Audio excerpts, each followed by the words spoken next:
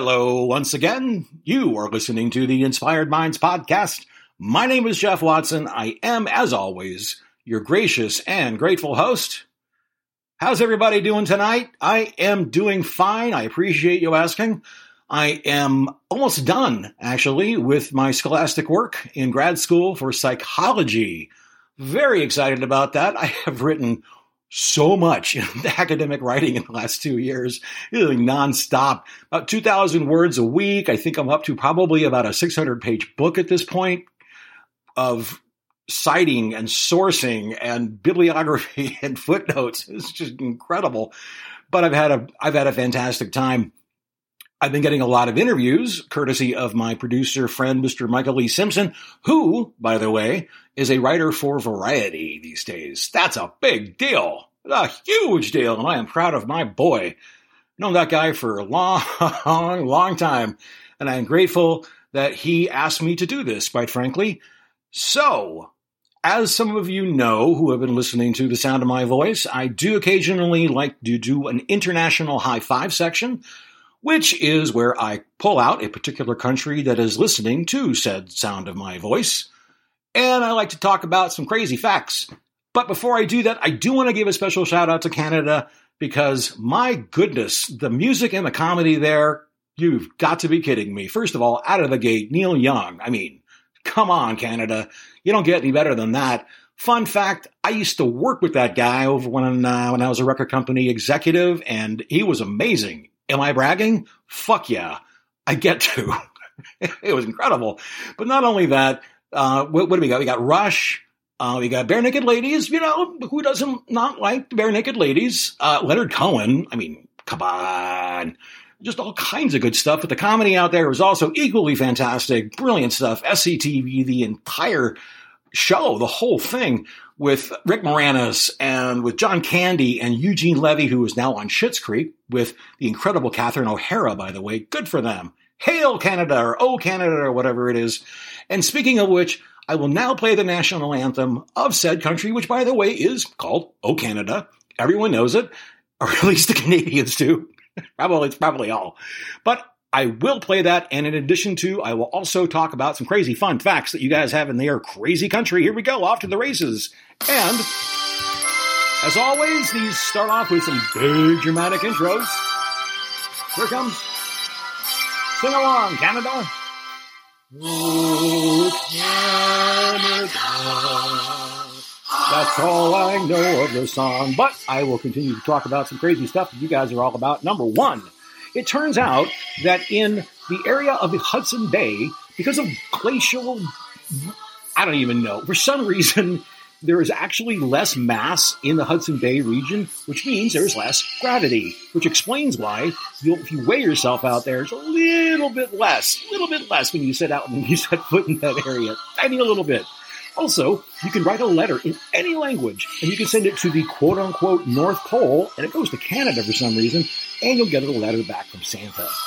Hawaiian pizza. This is my favorite one, I think, because, my God, we've been lied to. Hawaiian pizza, it's not from Hawaii. It's a guy from Ontario. We figured that one out. Pineapple. I'm not a fan. I don't know who is. I don't trust anybody who's a fan of Hawaiian pizza. But lastly, the official phone number for Canada is actually 1-800-O-Canada. Which, of course, I called about 10 minutes ago, and they're closed for the weekend. I don't know what happens. I have no idea why you would call 1-800-O-Canada, but try it on a Monday through Friday, apparently, from 8 to 5. And who knows, which basically means that Canada is closed for the weekend. The whole country. And perfect timing. That is over because I'm going to introduce my next guest, and my goodness, this guy rules. His name is Neil DeMonte, and he's a polymath. And that's basically people that just do a lot of shit. This guy is incredible. He's an actor. He's a musician. He's a storyboard maven. You'll find out about that in a bit. He's a producer. He's a director. Boom, boom. He's also got a clothing line. This guy doesn't sleep. It's called Hellbelly, and it's fantastic stuff. He is also the current head of development and a producer with Robots of Awesome with Sony Pictures. Robots are awesome. That's amazing. We also ended up talking about variety shows from the 70s, which was kind of my thing. And we also nerded out mostly about Star Wars, which he did a storyboard for The Phantom Menace, Rush, the aforementioned one, which is why I decided to pick this one out, and the greatest band in the world, and I don't care what you say, Starry Beatles, it's Cheap Trick, ladies and gentlemen. Hope you enjoyed this show as much as I did making it, because this guy is my boy now. Thanks, Neil. You're a good dude. And that's it. Try calling that number, by the way, any other time, 1-800-O-Canada. I may try it on Monday. Who the hell knows what's going to happen? Hope you're all having a good day, night, evening, 4 o'clock in the morning, wherever you may be. Take care of yourself, and bye. And hello, everyone. I have with me the lovely and talented Mr. Neil DeMonte. Say hello to me and everybody else, Neil. Good morning, me and everybody else, Neil. How are you? I'm just kidding. How are you? How's everyone doing? Technically, you don't know if it's morning where they are, right? You got to just kind of be general about it. Just FYI, we're global. This is true. I just found out we're in Ethiopia. That makes me happy. Oh, makes me happy too. They have good food. I agree. Vegetarian Ethiopian food is the finest food since food. I don't know. Oh. So with that lovely intro. So the first thing I always like to ask on these shows is simply, when you were younger, what was the first thing that inspired you when you were a kid? Was it a song or a book or a picture, painting? I don't know. Well, like the first thing that inspired me as a kid was my mom and dad. Yeah, this is probably under bad parenting. They just let me watch monster movies, and like before there was Elvira that went nationwide. We had when I was a kid, we had the son of Svengoolie, who's now Svengoolie, who's actually very popular. But even before him, there was a thing on WSNS TV Chicago late night called the Monster Rally movie. It was like this creepy host who would come out from behind some coffins and like would say, "Welcome, it's time for the Monster Rally movie," and he would like introduce like all of these like creature features and like horror films that I started to watch as a kid. And then like that's what got me into it. And then like I was never really scared of them. I was just very fascinated with the whole horror and fantasy genre. And then of course not too long after that I became a big fan of Jack the Night Stalker and Dark Shadows that my mom got me hooked on when I was a little kid. And that's what pretty much put it over the edge. That was the first thing that really kind of like caught my interest. I loved the way that they use the color palettes for everything and the way that they staged action and jump scares. Pretty much everything along with that genre is what really inspired me. Why do you think that there were that whole graveyard shift kind of with horror thing, with somebody presenting, like the Elvira thing, like you just mentioned, the Ghoulie thing? Why was that such a thing back then, do you think? And why did it go away? I'm not too sure. I mean, like the horror community is still a very big thing. And I've noticed, I don't know if Elvira retired or not. She usually goes to Monsterpalooza, which is the horror convention that I go to once a year, actually twice a year. But Svengoolie actually became very popular. Now he's on a thing called MeTV, which I believe is an app and also a station now. And it actually goes nationwide. And I used to watch him growing up when I was a kid. His name is Rich Kaz. And he still does it. It's still very popular. Like they have like a late night Saturday night thing where he will introduce a horror movie and kind of keep popping on in between breaks and in between commercial breaks and doing little skits and so on and so forth. And it's still going on pretty strong. But I don't know. I don't really know if the younger generation is being inspired by that or not. I know my generation was.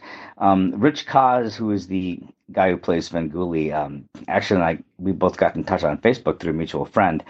And I told him in an email, "You're not going to believe this, but when I was a kid, I used to watch your show all the time, and now I'm doing movies really because you inspired me." He's like, "Oh my God, that's so cool." He's like, "You wouldn't believe how many people have told him that."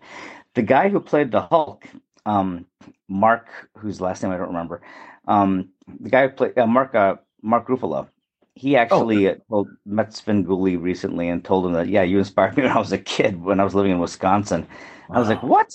So that's really kind of cool to hear stories like that. So you just never know who can when you're doing things like that, who you can reach out to and who gets inspired by you.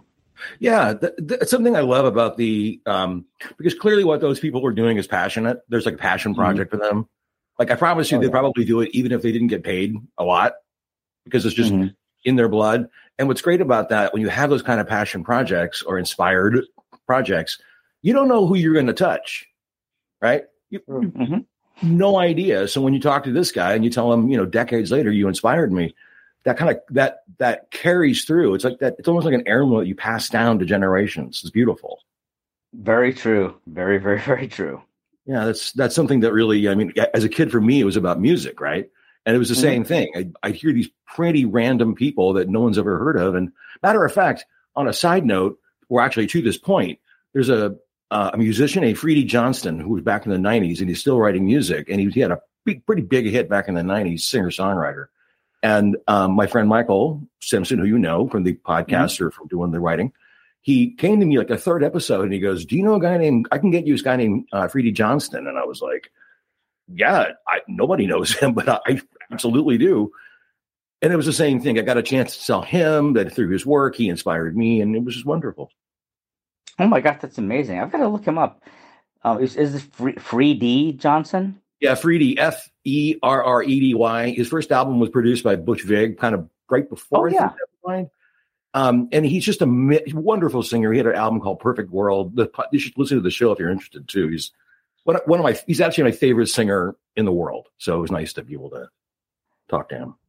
Oh, no kidding. Well, now that you mentioned that, I'm going to go look that up right when we're done with this podcast.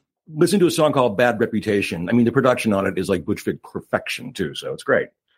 Okay, cool. Yeah. Thanks for letting me know about that. Yeah. But that's the thing, right? It's those sources of inspiration that's really the kind of the heart of this podcast is how did you find that thing? What did it mean to you? Because obviously they're obscure stuff a lot of times. No one gets influenced by Garth Brooks. Let's be honest. It's true. It's true. Yeah. I mean, come on. And it's the weird ones. It's just small passion projects, but I digress. So I did want to catch on this one thing though. Actually, I did notice that you watched a lot of variety shows when you were a kid, Donnie Marie and Sonny and Cher. Yes. Tell me about that. Well, yeah, that was like our family get together thing. Like once a week, we would all watch. Like it was I think it was like American Bandstand on the weekends, and I believe it was it Dick Clark? I believe who hosted that. Huh? Yeah, and we would also watch Sonny and Cher together as a family. It's kind of like we were sitting around the TV when we were growing up. So like at 7:00 at night, we'd all have to come home and like, eat together. And we'd all have our trays. We'd all sit there like in front of the TV set and watch shows like that too. Hee Haw was another one that we used to watch. Yes. And Lawrence Welk was the big one. Yeah, those are the lineup. Those are absolutely the lineup.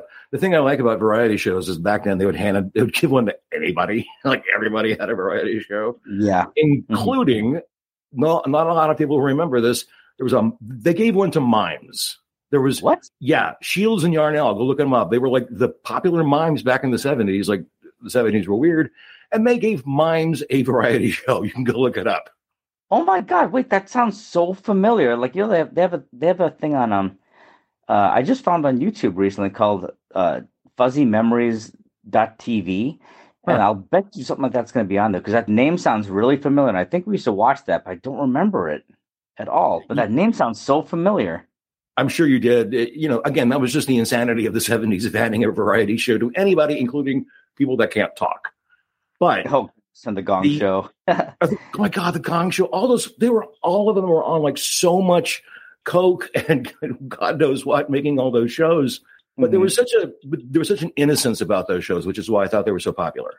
I agree totally. Like I remember in our family too. Like whenever speaking of the Gong Show, for example, whenever Chuck Barris would go, "Mean Gene, the dancing machine," would come out to go da da da da da da da, like cushions and like things flying under the whole time. And like we always like we're waiting for Mean Gene, the dancing machine, to come out, and like that's it. We're all like die laughing, and it was awesome. Of course. It's kind of united us all too. You just never knew what you were going to see, like with Ruth Buzzy kind of beating that one guy over the head with the purse, and those kind of things. So over the top and wonderful. And the last thing I will say about this variety show stuff, I've got half a mind. In fact, maybe you can make a break on this one. I got half a mind because I do these intros before, like after we talk. I do an intro and explaining who you are and this and that. And I kind of jazz it up a bit. And I'm thinking about maybe in the beginning doing what they used to do in variety shows where it was the kettle drums, right? So, ladies and gentlemen, Jeff Watson. Da, da, da, da. No? Yeah. No. Never mind. Moving on.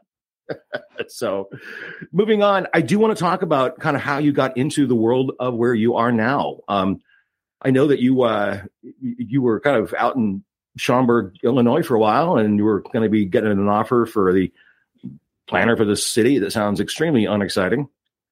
And then you kind of headed out to LA. You want to tell me about that process?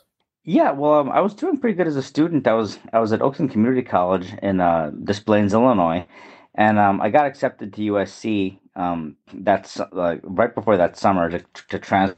So I got my 2-year degree in Chicago, then I transferred out to California. So right before I transferred, I got offered a job with the city of Schaumburg because I saw a bulletin board ad that they were looking for someone to work who was an architecture student to work in the city planning department, and I went over for the interview. I thought it was going to be a summer job. So I went in there and the guys interviewed me. I was blown away by what they were doing. They were blown away by what I was doing in school and everything. And they're like, "Hey, we want to hire you to work with us." I was like, "Great!" And yeah, they said yeah, we're done. We definitely want to hire you. So I was under the assumption, like I said, that was going to be a summer job. I didn't know it was going to be a summer job that was going to lead. I was going to basically work with them while I was going to school. Then after school, I had a job set up to start work with them full time as an architect. And so I went in when I did the interview. I said, "Oh, yeah, I'll be working here for the summer. Then I'm gonna be going to California to finish up my education." And all their faces dropped, and I was like, "Oh, what are you talking about?" And what's with the weird look? And they said, "Oh, I don't know if you got this, if you understand what we're trying to explain to you, but we actually want to hire you on a full-time basis. So whenever you're done with school, you'd work with us, and then when you're completely finished with school and you graduate, you'd have a job here for us, waiting for you." And I didn't know if I really wanted to do that, so I just kind of sadly didn't get the job. I got a really nice letter in the mail saying, "We loved your qualifications, loved your design skills, but unfortunately, we need someone who's going to actually wanted to stay here in Chicago and work with us." And it just wasn't in my heart. I think architecture was a really good thing for me to study because I learned a lot about perspectives and environmental, how to it's called contextualism, which is basically being able to fit things in a certain environment and make it all work together cohesively in a design element phase. And that helped out tremendously with my design skills. And it just wasn't my heart, really wasn't into it. So when I came out to California, I was actually going to school for architecture, and then I wound up just going to art after that. But I kept sneaking off to the film school at USC to watch movies. So the USC Film School, which is an amazing school, by the way, they give priority to the film students. So I was in the art department. So between classes, I would go over there whenever they didn't have any film students renting out the machines to go watch movies and study. I would just go there and watch laser discs back then, which had the director's commentary, and videotapes that had director's commentaries on them. So I would check them out and would watch all the old classic movies like The Graduate, Gandhi, Casablanca, and watch them with director's commentaries. And Roger Ebert was a good person to listen to with doing commentaries on there. And I would watch the movies. And I would kind of learn how to do camera shots. I'm oh, this is very interesting. I never even thought about that. And one thing that stuck out to me in particular was they were doing a director's commentary with Mike Nichols on The Graduate, and they were talking about why they shot through the fish tank. Yeah, in one of the scenes, and really made a lot of sense to me. And it seems slowly I started kind of really wanting to see if I can get into film, because originally I came out to California to be a comic book artist, and when I found out how much comic book artists get paid, I'm like, this is not going to work. Yeah. So after graduation, I just doing random art gigs and the usual prostituting myself out all over this town, and one of my friends actually recommended that I try doing storyboarding, because he was working as a PA on movie sets at that point in time. And I was like, "What's storyboarding?" And he told me it's like doing comic books, but you get paid more money, and it's really quick sketches and mostly just a little bit above stick figures. And I said, "Really? You get paid for doing that?" So I went and I got a book called Shot by Shot, and within 5 minutes I learned how to do it, because there's a section in there that talks about storyboarding. And I was looking at that and looking at how Alfred Hitchcock did the storyboards for North by Northwest, and there was just some random, it's 5 or 6 pages that showed you how to go about going from scene to scene to scene, and the movements that go along with it. So it's basically like doing a comic book, but just adding a lot of camera direction with arrows and zooms and trucks and pushes and cranes and everything. And then I learned how to do storyboarding.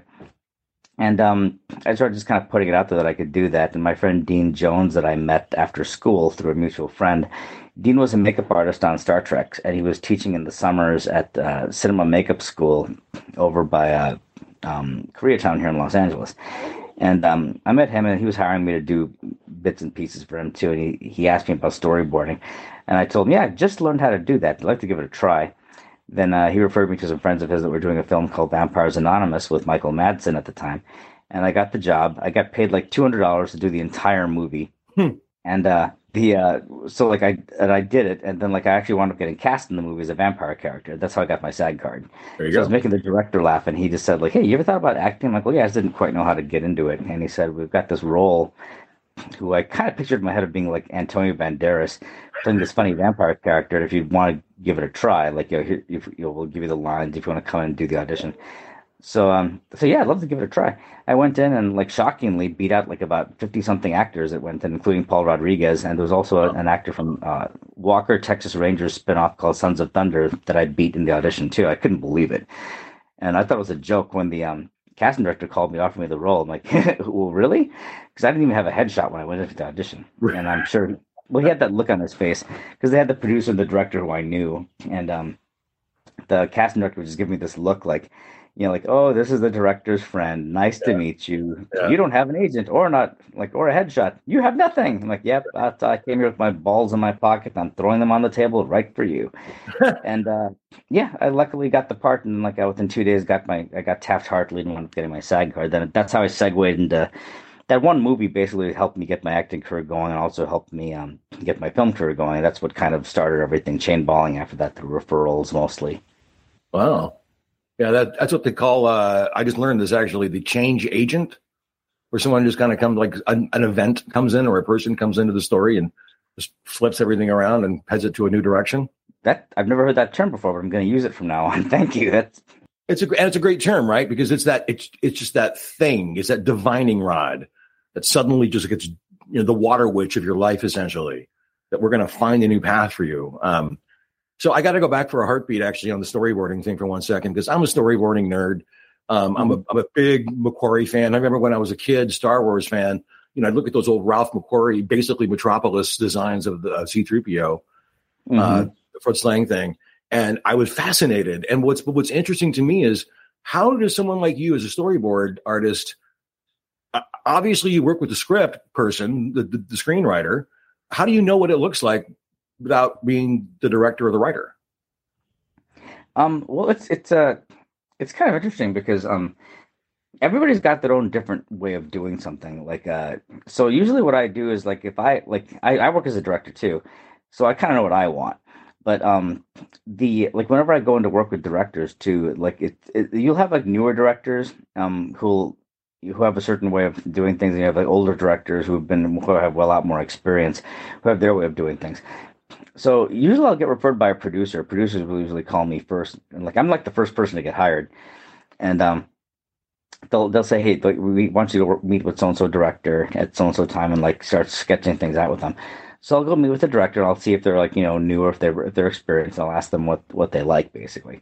So they'll tell me what they'll like, name some. I just tell them too, like, for your personal style, just tell me some movies that you like or some TV shows. And if I don't have them in my personal catalog, I will go out and rent them so I can see what you want, basically.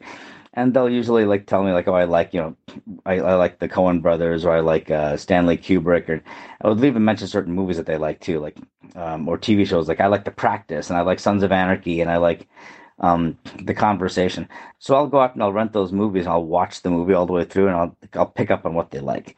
And once I do that research, then I know what they're going for as far as like the style that they want. So that's kind of like how I usually do stuff as far as like storyboarding goes. And then a lot of the times when I get called in, sometimes I'll have to do the entire movie. Other times they'll call me in if there's, because these days everything's in a rush. Like when we were kids, I remember like shooting schedules would go for like months. Now it's like you've got to shoot an entire movie in like 18 days or even less, and you're like, Jesus, how am I going to do this? So you have to pre-plan everything. So a lot of the times what they'll do is they'll call me in just to do all the action scenes and stunt scenes and like anything complicated. So I'll sit with the director and I'll work all those things out. They'll usually leave me out of doing conversation stuff, but just like it's all like anything very physical involving a lot of stunt special effects or what I would get called in for. And I just sit there and work with them on how to stage everything out. So people that are more experienced will just say like, oh, just here's the script, do these scenes, and go home and like knock them out. And if I want any changes, I'll call you and say change these things and like do some revisions. Other times, people who are like newer directors will want you to be there with them, and you can like lightly sketch everything out like in thumbnails. And then if they like the rough sketch that you do, then you go home and add detail onto it. Then you just like email them all the work when you're done, and that's how I usually do it. And it sounds like you're really responsible for the look of the film to a large degree, I would imagine. Oh yeah, a lot of times you work that out in the storyboarding process because sometimes they'll have like a concept artist who does like those, well, nowadays everything's being done with the 3D with the three-dimensional painting and stuff like that too. With Photoshop and like all these other elements that I don't even know how they work. But like usually they'll have a couple concept art pieces that they'll show me that they've had done previously. I'll say, okay, I know what you want, and I'll just go ahead and start like knocking stuff out. But yeah, you're like the storyboard person is usually the one who's doing the entire staging. So everything that, like, for anybody who doesn't know what that is, storyboarding is like doing a visual comic book with movement that you do for an entire film. So everything that you see on TV or that you see in a feature film, that's per shot someone like me has drawn previously. So that way the director can take that to the director of photography, who's his right hand man or woman, who basically will, like, he'll say, here's what I want to look like. And the director of photography would like the set to look like the way you did in the drawings and stage everything. It's basically like a visual template to show people like what the entire movie is going to look like. Pretty much like a comic book, only with showing movement inside panels. And it's you're pretty much responsible for that whole thing. The director might say, for an action scene, I just want to have like a lot of shots inside the car with like lights passing. You have to kind of plan ahead and go, okay, well, that's how Alfred Hitchcock would call that term called process. You would rock the car from the outside and have like something moving in the background, or have cameras mounted to the inside. And they won't have to show the outside. Other directors will say, well, I want to show a big street scene with cars racing, and you have to have cameras on the corner, and you have to work things out with the stunt crew and go stage by stage from A to B, like how this is all going to happen. And that's something that's more pre-planning, of course, and also with bigger budgets. So yes, with smaller budgets, you'll try to think of creative ways to do like to do like car chases. If you have a bigger budget, you'll have to work with a stunt team and kind of coordinate, like in drawings, how this whole thing's going to stage, bit by bit, just to make sure everybody like is safe and they know where everyone's going to hit their marks. And that's how you pretty much go with the storyboarding process. Yeah, and here I thought you just drew pretty pictures. So I want to move on to Clan of the Vein. Now, I know you got this comic. Speaking of comics, you got this comic line with Clan of the Vein. I really want to hear about that too, because that's up my alley. Oh, thank you. It was that's probably the one passion project that I have that's like one of the loves of my life. That particular project, there's like 4 movies that I want to do. They're all based on seasons, but they're not really connected. Clan of the Vein would be like what I would call my winter film, and it was originally designed to be a film, but then like a lot of people like the comic book aspect of it, so I decided to make it as a graphic novel. Basically, the whole color palette is set up to look like winter. You've got a lot of blues, grays, icy whites, and things along those lines. And you only introduce color during certain scenes. So that project is the best way to sum it up is Die Hard with vampires. So we have a main character who's a vampire character who's also a vampire hunter, and you kind of go through this whole process of how he came to be and like what's happening. So his character, his name's Ian McBain. He basically rid the world of vampires, or so he thought, and he's now like a rotting away on an island with no sense of purpose. He basically keeps having these dreams of this woman that haunts all of his dreams. And you start to find out later on that there's a whole gigantic plot involving the few remaining species of vampires left that he didn't even know about that existed. They formed a cult, and they're basically trying to lure him out of hiding to get to him. And when he uncovers that, it all kind of ties into his ex-wife, and how that whole plot comes to be, without giving too much away.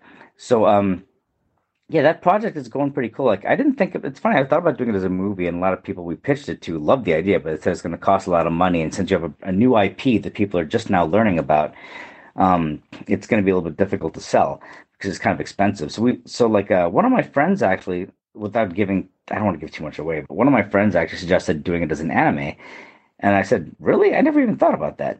Right. And he put me in touch with a couple of guys who work on a huge film, and like they have an animation company. So I pitched to them over a 4-hour meeting, which went really well. Wow. And they just said if you could put some elements together, because what they do is they do like 5 projects a year that are basically based on existing IPs on video games and other animated series that are already out there. but they love the project and said, if you can just get these 4 things going, you need like an executive producer who's also a writer to handle a writer's room. You need to get like a showrunner and a couple of actors to come do some voiceovers with it, and like see if you can get like an animation company to come on board to put it together. And if you can get all these elements going, we'll help you get it going as a series. And I said, okay, great, I'll take care of it. So I got 3 out of the 4 so far. So I just have to get some voice actors now. So like we're just right now going through the process of taking my artwork and seeing how we can pick a style that's going to go really cool with something we can pitch towards like Netflix to make this into an actual animated series. I love that idea. If you need the voice of a werewolf, you know where to go. I got the Wolfman Jack thing already going on. Oh, done. Done. We'll be calling. Oh, great. Thanks. No. Okay. But yeah, we're pretty excited about it too. So we've been really busy putting that together right now too. So like we're just working with one of my producing partner, Jacob Silver, over at Sony. We have a company called Robots of Awesome. Yeah.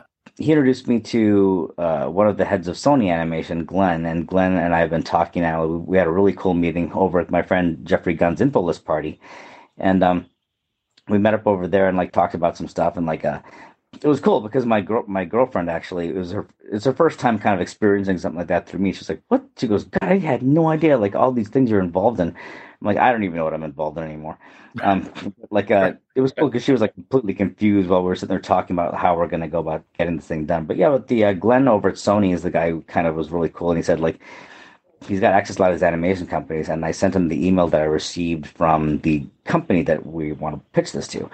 And he goes, yeah, this is the first steps in it being greenlit. So congratulations. It's a lot of work, but we have to like just get these things moving. So he said, let's meet up soon and start trying to find out which animation style we can do regarding motion capture, because everything's being done with virtual production right now. Yeah. And for anyone who doesn't know what that is, they'll have like live action directors going onto a green screen stage and getting people wearing motion capture suits. And the characters are already in the computer. And then like as the actual directors direct the actors wearing these body movement suits, they'll be walking through environments and the background gets rendered automatically, kind of like how they did the Mandalorian TV show, but it's all done like looking like kind of almost like a video game. And that's how a lot of these animation projects are being done these days. Right. So like we're just trying to pick a style to go along with my artwork right now. So once we lock the style down, we'll start like, getting character designs done, and then start like doing a test animation so we can bring it to this company to see if they want to greenlight everything too.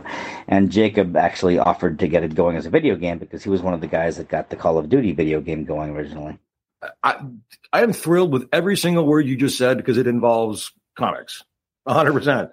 I do want to talk actually about Frontmen, because I know that you just had some pretty good news, and tell us what that's all about. Oh yeah, a couple of years ago, my friend John Simon, he's got a company called Nostrajanus, and he asked me if I wanted to try my hand at directing something. I said, honestly, I'd like to. I want to get my feet wet with that process. So he wrote a political comedy series called Frontmen, and it's basically about these 3 guys who were former college students, and they all had a rap band together. And when the band broke up, they still stayed in touch and everything too. So the two like white guys, quote unquote, left to go do business, and one became like a loser. The other one became like a business guy, and the other one, who's the black character, he took off to go do odd jobs and so on and so forth. And he was like helping out his mom at home.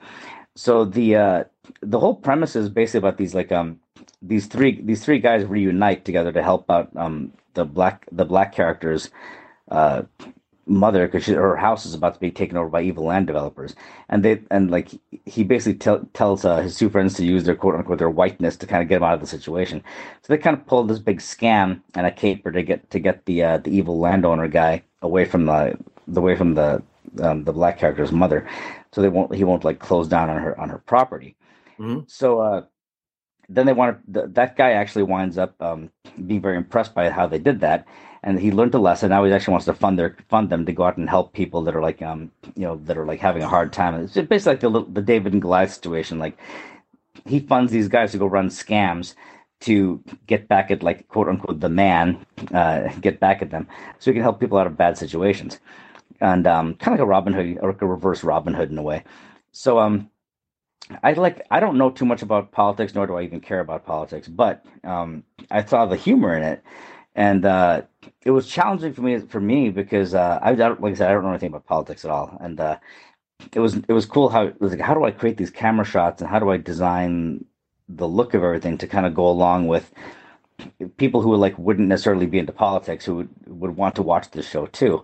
So I just kind of threw in my old like my own Seinfeld and Cheers and like Night Court kind of background, which is Night me Court. into like into the script. Yeah, thank you. Me too. I love Night Court. Oh God. Uh, so I kind of like started doing that. So like when we have the way I directed it was the style I came up with was whenever someone's going off on a political rant about politics and so on and so forth, I have reaction shots of the other side characters making funny faces and doing comedic things and things going on in the background that actually will make people want to watch it, and like I will laugh at stuff that even though it's it's a funny script, it's a great show. So we did a couple episodes, and we did a couple episodes. We had a premiere a couple of years ago. We made it into a pilot episode. It was sold out over in downtown Los Angeles.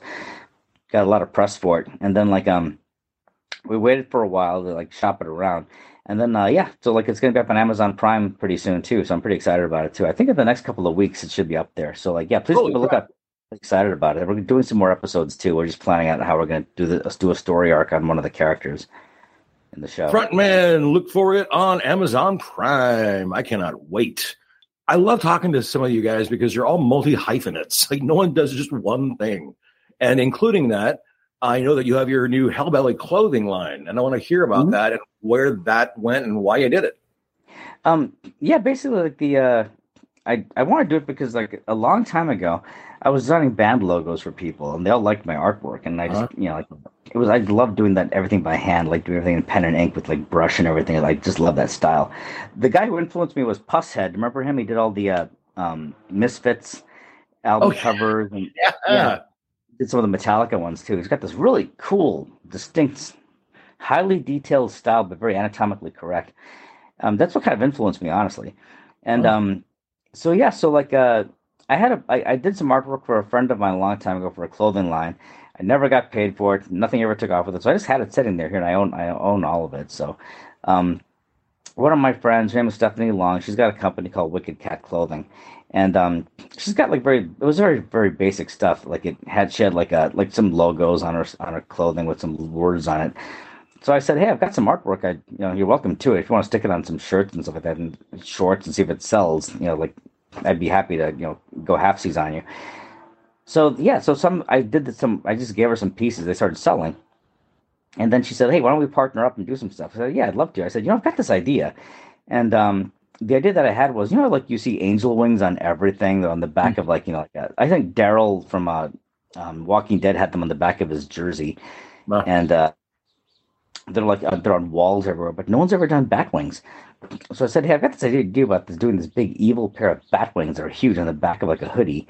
And what do you think about that? She goes, yeah, it sounds pretty cool. So I did a big drawing of it. And my friend Eli James, who I love to death, who runs a company called Ghost Circus Apparel, I talked to him, and he kind of gave me some good pointers how to do it and how to go about selling stuff. And referred me to a printer who's in his complex. So I took the artwork down there and got them put on some hoodies. And so we decided to call like my sideline called Hellbilly. So I'll be co-partnering with Wicked Cat Clothing. And the first item that I personally designed is called the Fallen hoodie. So it looks like a fallen angel with these giant bat wings on the back of it. So what I did was we printed up about 24 of them cause I think with the company that we're using, you've got to print up runs of 24. And I wore it to LA Fashion Week and got a lot of press because of it. And next thing you know, we're getting phone calls saying, hey, where can we order the hoodie?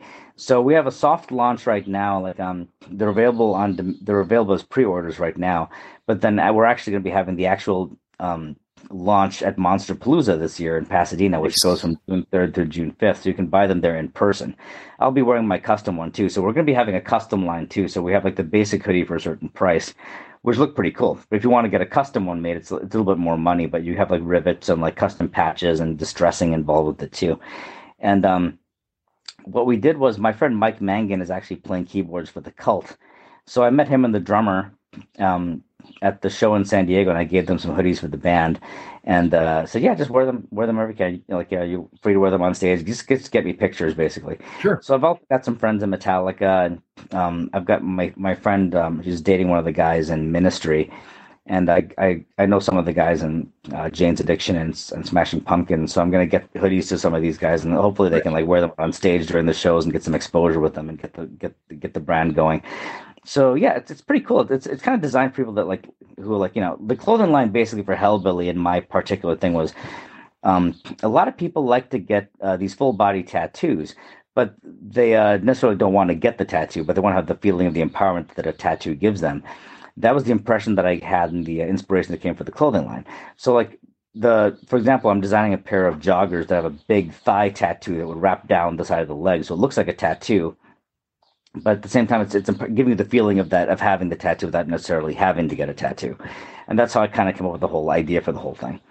So I partnered with Wicked Cat Clothing, and we're doing a launch. Like I said, Monsterpalooza this year. If you want to buy them in person, if not, you can always buy them online at wickedcatclothing.com, and just look for the banner that says The Fallen. That's the first item that I have released. The second thing, I've got a pair of joggers and a pair of leggings that'll be coming out later on this year too. And I've got a whole swimsuit line too for men and women coming out this summer as well. You're becoming an empire unto your own self. Here's a good segue into music, and that, first of all, I've always wanted to have a band name called Unreadable Logo, like a death metal band. Right? It's pretty obvious. But the real question is, what is your favorite logo? Because I have mine. Out of bands? Yeah.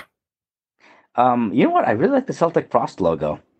Ooh, interesting Celtic call. Frost Celtic Frost is like my favorite all-time metal band. Oh my God. They were the fathers of the death metal scene. I like their lettering because A, I can read it. And secondly, their logos look so cool. They've got that thing, the To Megatherion logo, which is like a skull with all these like pentagram and hexagram things coming off of it with spears and everything. Oh, I'm looking at it right now. Yeah. This is cool. Yeah, I'm looking at it right now for the first time. Yeah, it looks really cool. It's very occultish looking, and that's what drew me to it. Like a lot of the other band logos, all those bands are amazing, like all those death metal bands, but I can never read their damn names. I've got to sit there and stare at it for like an hour. It's like reading graffiti. Like it's like just gibberish, and like then you have to focus. But Celtic Frost is the band that started the whole thing, and they're the ones that I love their logo. Is one that really inspired mine. Who's yours? What's your favorite logo? Well, first of all, on a side note, I will say I paid a guy in my art department over at Warner Brothers Records to make my name as a death metal logo, which I still have, $20. It was worth the Facebook profile photo, believe me. But it's Metallica, and the reason I know that logos are good when you can shove any word into that logo other than the actual word, and you can still see Metallica.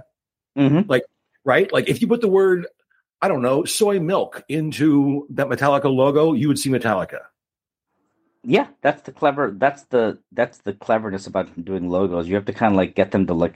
If you get them to look like something that like attracts your attention to it, like it like causes you to like have a flashback in your head of something that you previously saw, and like it'll just stay in your memory. Like the lightning bolts for the M and the A are going to nail it the whole time. Yeah, and yeah. In fact, you want to do something really funny? You remember the band Samhain? Danzig. Yeah, of course, yeah. Yeah. Did you notice where they got that skull from? No, I had no idea. It's the Crystar. Crystar was a comic book that Marvel Comics did, the Crystal Warrior. Issue number 10 has Crystar standing on that skull. It was done by Michael Golden, who's the cover artist of that comic book series. And yeah, I have the issue at home. And one day I was looking at the logo and that looks so damn familiar. And then I just one day I was going through my comic book collection and refiling some stuff. I'm like, wait a minute. That's the freaking Danzig logo. It was taken directly off the Crystar number 10 front cover, off the bottom. Wow. No lawyers were consulted about that one. Yeah, I don't know how they got away with it, but like literally cut out of it and stuck on the album cover. I couldn't believe it. Is amazing. So when you are writing, when you are working, when you're doing something that is creative, I'm assuming you're going to listen to some music. What is it? And do you have different songs for different moods when you're working? Yeah, like the band, like Rush, of course, is the number one thing. Like I'm a huge Rush fan, and there's something about their music that that I really am able to tap into when I listen to them. It's very mathematical, and they keep changing beats and progressions all the time too. So just kind of like I put on certain songs. Like if I'm like I listen to for example, like I draw to their music. There's a word called synesthesia which basically is derives from a Baudelaire statement, which is being able to see music into your colors. And that's kind of like what I do. I didn't even know there was even a word for it. I just kind of like listen to the music and let the music dictate what I'm going to do. So if I want to do a car chase scene, I'll listen to like the instrumental of Free Will from Rush, and for every beat that goes on, like for every drum beat, snare, and hi hat, and cymbal, and like bass riff and guitar riff, I designed the actions to go along with those things. For example, if like for the riff of Free Will, for example, let's say for example, if I'm drawing an X-wing fighter flying through flak, and it's going to dive down and like take out like a Death Star base, the solo of Free Will goes beats of the bass. I pictured like flak explosions going off, and the X-wing is kind of zigzagging between them to get around it. Then when the guitar solo kicks in and goes that, like I picture the ship kind of whirling around and dipping down and like firing lasers to every single beat part that goes off. And that's how I come up with stuff like that. So like, yeah, a close friend of mine, Scott Spear, who's a director that I work with quite a bit, asked me one time, how do you come up with camera shots like that? And I said, like, honestly, I was doing this as a kid, like playing with my X-wing fighter, flying, and blowing out my Death Star, my Death Star station when I was a kid. Mm-hmm. And I imagined playing along with like music and stuff like that too. For every laser beat, for every laser that whips by my head, it was just like me taking the toy and just kind of playing with it. And I've used the exact same camera shots now as an adult that I was playing with as a kid. So it's just, being on the playground the whole time. But I do it all to music. And I was trying to explain to him how it works. And I said, here, let's listen to the song. And I played the song. And I was drawing little sketches out and showing him beat by beat how I do that. And he was like, wow, that's crazy. I'm like, yeah, to me, it just comes so naturally because I've been doing it since I was a kid from just playing with toys the whole time. And that's kind of how I came up with that whole idea for that thing too. But like Rush and Metallica are the two bands that I like that kind of influence a lot of my a lot of my film shots that I do, because I like using when I design stuff for films and everything too. I use a lot of comic book angles because comic book artwork influenced me a lot when I was a kid.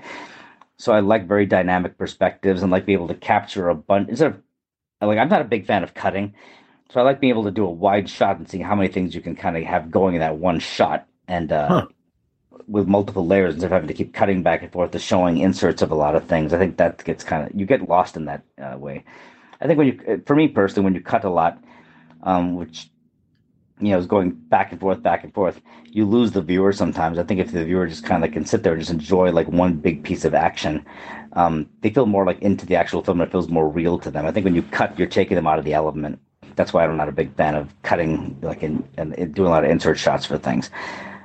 Yeah. That makes perfect sense. Sorry, pretty much all I could hear from that point on was Rush's YYZ. That's all I'm hearing right now.